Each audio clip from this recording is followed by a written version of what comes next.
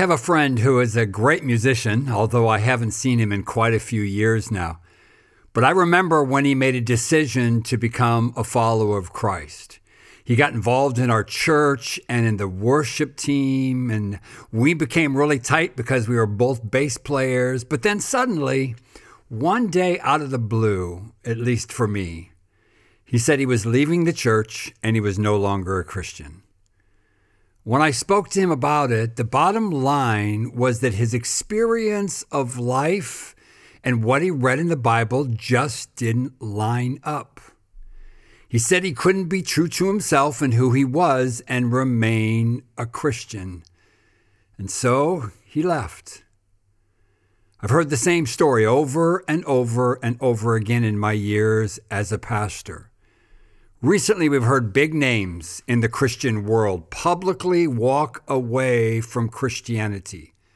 People like Marty Sampson of Hillsongs, Joshua Harris, who wrote I Kiss Dating Goodbye, and worship leader and songwriter Michael Gungor. But as I've gotten older, I get it, even though it does make me sad. But what do you do when your experiences of life don't line up with what you have always been taught about the Bible and about Christianity? What do you do when you feel like being true to yourself means that you have to reject what you have always been taught? Welcome to Deeply Spiritual, but Rather Uncertain.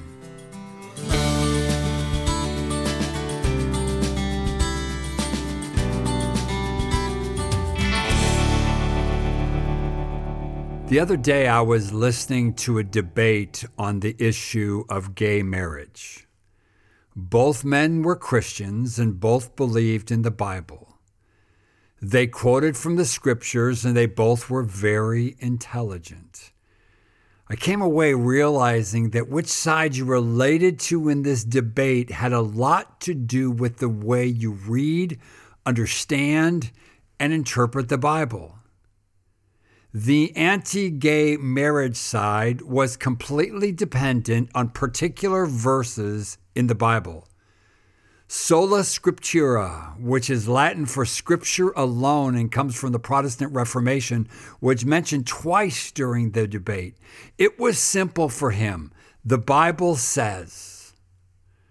On the other side, it was argued that our experience of God and our experience of gay relationships in our culture forces us to look at Scripture differently. It forces us to at least ask the question, what if we've been wrong all this time? Is there a different way to interpret those verses? In some ways, it was more of a discussion on how we interpret Scripture than it was on gay marriage. It all got me thinking about the question of Christian truth, especially in the area of morality. How do we decide what is right and wrong? Where do our values come from? I grew up, as many of you did, with a very simple answer: the Bible. The Bible says it, I believe it, and that settles it. The only place we would say you can find truth is in the Bible. Many times I preach sermons with terms like absolute truth or ultimate truth when speaking about the Bible. But then I started to feel very uncertain about terms like that because I realized that what I was saying was that my interpretation of Scripture is absolute truth. Or even my version of the truth is absolute truth. And then if you take that to its extreme, truth isn't found in the Bible, actually. It's found in me. And that is not good. Can I claim absolute truth over the Catholic view of truth? Because there are some pretty radical differences. Can I claim absolute truth over any of the 40,000 other Protestant denominations in the world? That all feels incredibly arrogant, doesn't it? So where do I find truth? How do I figure out what I believe about sexuality or justice or violence or marriage or LGBTQI or any of a zillion issues that we deal with today? Where do I find answers to my questions and my uncertainty?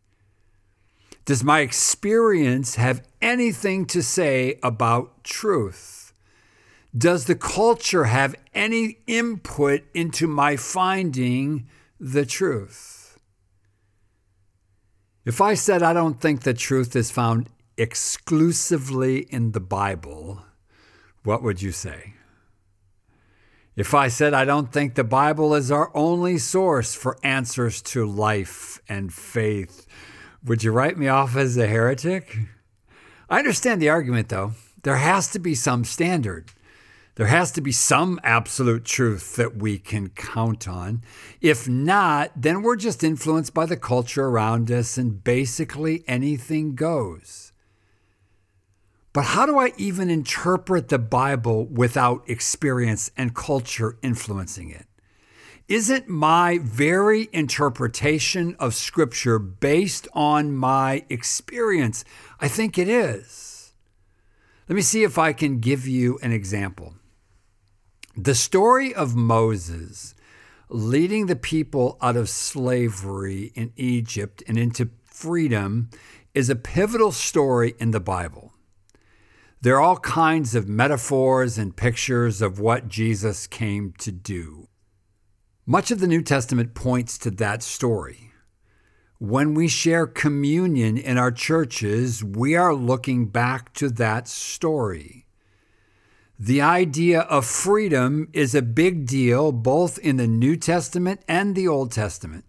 The disciple John wrote in his gospel that if the Son sets you free, you are free indeed.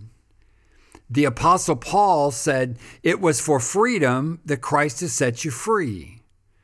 Peter tells us to live as free people. The idea permeates the Scriptures.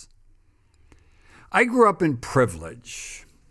Being a white male with an American passport is just about as privileged as you can get. That is my experience. Privileged white male.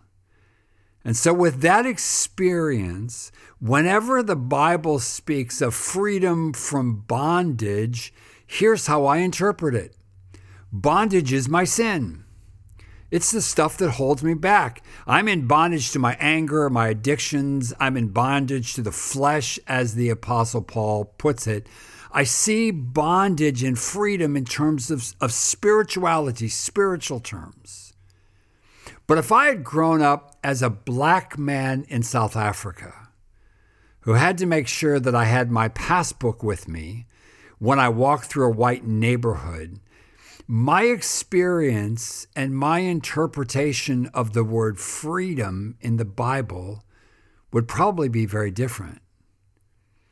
If in the 60s, when I was growing up in America, my parents were not allowed to take me to the same restaurants that other people got to go to, my experience and my interpretation of the word freedom in the Bible would be very different.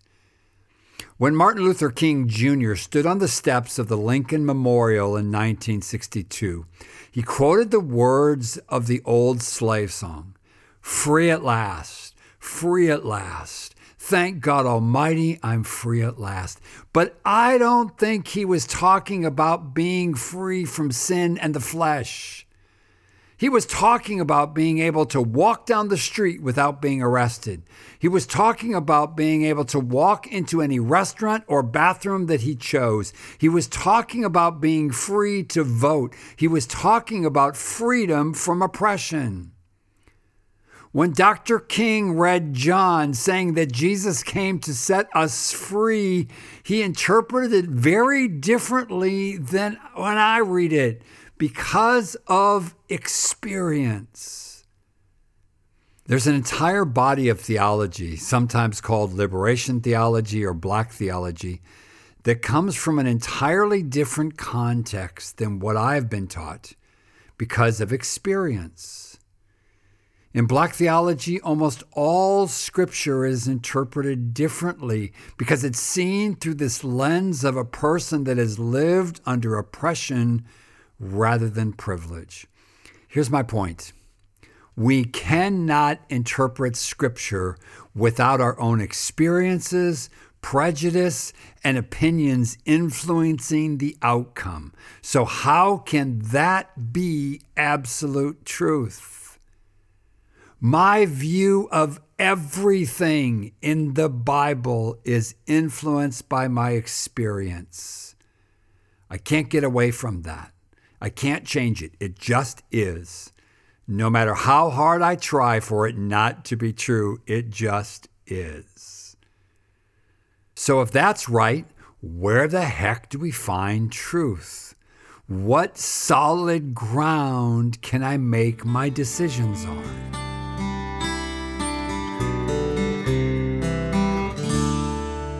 I love Christmas. I love the story of Christmas even more than Easter. The concept of God becoming flesh moves me deeply. I love the Message version of John chapter 1 when it says that God became flesh and blood and moved into the neighborhood. We call it incarnation. Christianity is built on the idea of incarnation. But it's more than just Christmas. God creates Adam from the dust and he breathes his life into him. Not only are we created in the image of God, but life itself is the incarnation of God. I love this passage that comes from Colossians chapter 1. Let me read it to you. The Son, speaking of Jesus, is the image of the invisible God, the firstborn over all creation. For in him all things were created, things in heaven and on earth, visible and invisible, whether thrones or powers or rulers or authorities. All things have been created through him and for him. He is before all things, and in him all things hold together. It's verses 15 and 16. Everything was created in him. He is part of it all. God is in all. That is incarnation. Then when Jesus gathered with his disciples just before his crucifixion, he tells them that when he goes, he is going to send the Holy Spirit who will dwell in them. It's incarnation. And that Spirit living in them will guide them to all truth. He doesn't say that the Bible will lead them into all truth. He says the Spirit will lead them into all truth. Now, there's no doubt that the Scriptures are a part of that.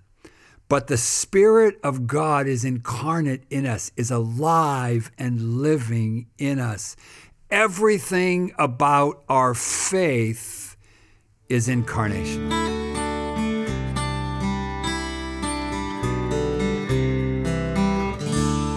So back to the question, how do we discern what's right and wrong? John Wesley, who is the leader of the Methodist movement in the late 18th century, coined today what is called the Wesleyan quadrilateral. When it comes to discerning what is right and wrong, he spoke of four things that guide us: Scripture, tradition, experience, and reason. So that moves away a bit from the sola scriptura idea, or Scripture alone. He understands that tradition, experience, and reason are all part of that equation. The Orthodox Church speaks of Scripture, tradition, and the church as a three-legged stool when it comes to how we decide what's right and wrong and how we interpret the Bible. The Catholic Church would be much of the same. They begin with the church, i.e. the Pope and the bishops, and they add tradition and Scripture. Richard Rohr, who is a Franciscan priest, speaks of three wheels of a bicycle. They are scripture and tradition and experience. I think all of these illustrations are helpful in coming to terms with this idea that our understanding of morality is influenced by other forces. But I still think there's a problem, because often these ideas come packaged in a hierarchy. Both in Catholicism and in Orthodoxy, the church, the Pope, the bishops trump everything else. In our evangelical circles, Scripture trumps everything else. So if my experience or my reason doesn't line up with Scripture, at least the way that I've always interpreted Scripture, then my experience is wrong. It's funny. It's as if we've rewritten Colossians to say that Scripture is above all and in all and through all. We humans in the West love dualistic thinking. Dualistic thinking is easy. It's either this or it's that. It's either black or white. It cannot be both. Either my experience trumps the Bible, or the Bible trumps my experience. But could there be a third way? Could there be another way to look at this?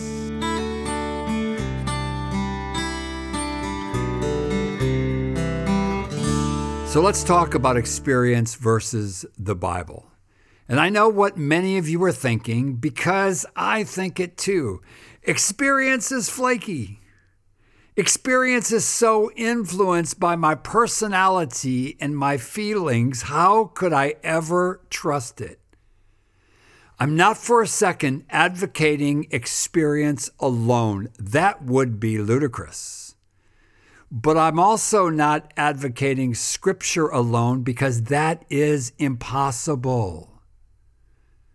I heard a discussion the other day, and they were talking about accumulated experience. Not just how I feel in the moment, but experience that shows up again and again and again. Let me give you an example. Back in the 60s and 70s, when I was growing up, women were not allowed in ministry unless they taught children or other women, but not men. I really thought this issue was resolved a number of years ago, but suddenly it's reared its ugly head again. I heard the other day some leaders in the Southern Baptist Convention in the States are coming down on Beth Moore because men are allowed to come to her events. And to her credit, she's pushing back. Go Beth. But thankfully, in many circles, women in the pulpit and in ministry is a normal thing today. But I remember as a young person in the church, seeing women with gifts of leadership that far surpassed the gifts of leadership that the men had, but they weren't able to use them in the church. I saw it again and again, and every time I was a little bit more unsettled. My accumulated experience was not lining up with what I had always been taught that the Bible said. And so at that point, it was time to go back and look at the Scriptures to see if we read this wrong. Were we so influenced by our patriarchal culture that we just messed this up totally? And the answer, I think, is absolutely yes. How could we have not seen this? We still have a long way to go in these issues. We are still so influenced by our culture and by history. But we have to let our experience of amazing female leaders and speakers lead the way. But what if we looked at all of life without hierarchy? What if one thing doesn't trump another thing? What if I look at my experience and culture and other cultures and science and art and scripture. And I tried to see the point at which all of that comes together without hierarchy. Dualistic thinking is a lot easier, believe me. I just decide that my interpretation of the Bible trumps everything and the world becomes very black and white. Or I just let my experience and how I feel in the moment trump everything, and life becomes very simple. What I'm proposing is much more difficult. It's a struggle. It's a wrestling.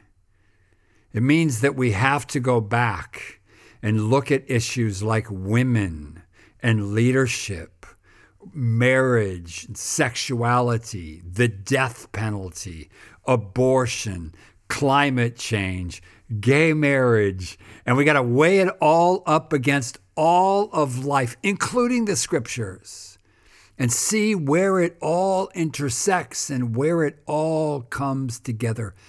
I love the way that Pete Enns sees the Bible. In his book, How the Bible Actually Works, he says that the Bible isn't meant to have all the answers, but rather the Bible is a book that shepherds us toward wisdom. It's wisdom, not answers. There's a big difference. Let me show you a crazy example in the book of Proverbs. Of course, the book of Proverbs has a lot to say about wisdom, but look at these two verses in Proverbs chapter 26. Verse 4 says, "Don't answer the foolish arguments of fools, or you will become as foolish as they are." And then verse 5 says, "Be sure to answer the foolish argument of fools, or they will become wise in their own estimation." Two verses back to back that seem to completely contradict each other. I think the writer of Proverbs is saying there's no real pat answer to this question. It's not a dualistic question. It's not either or. He's saying it depends on the situation. You have to use wisdom in the moment, in this situation, which may be different the next time. Could it be that the scriptures are not there to give us all the answers to faith and life, but rather to guide us, to bring wisdom to our situations in our time, in our culture, and in our experience? I need to wrap this up, but let me end by seeing if I can put all this together in kind of a short statement. We live in a world that is changing rapidly, and so our experience and the decisions we have to make around ethics and morality are changing as well. We have to answer questions that the generation before us never even had to ask. It's complex and sometimes daunting. So where do we find those answers? If it's in the Bible alone, then we are in trouble, because the writers of Scripture never even dreamed these questions would be questions. The Bible doesn't seem to address these things. It doesn't have all the simple right or wrong dualistic answers.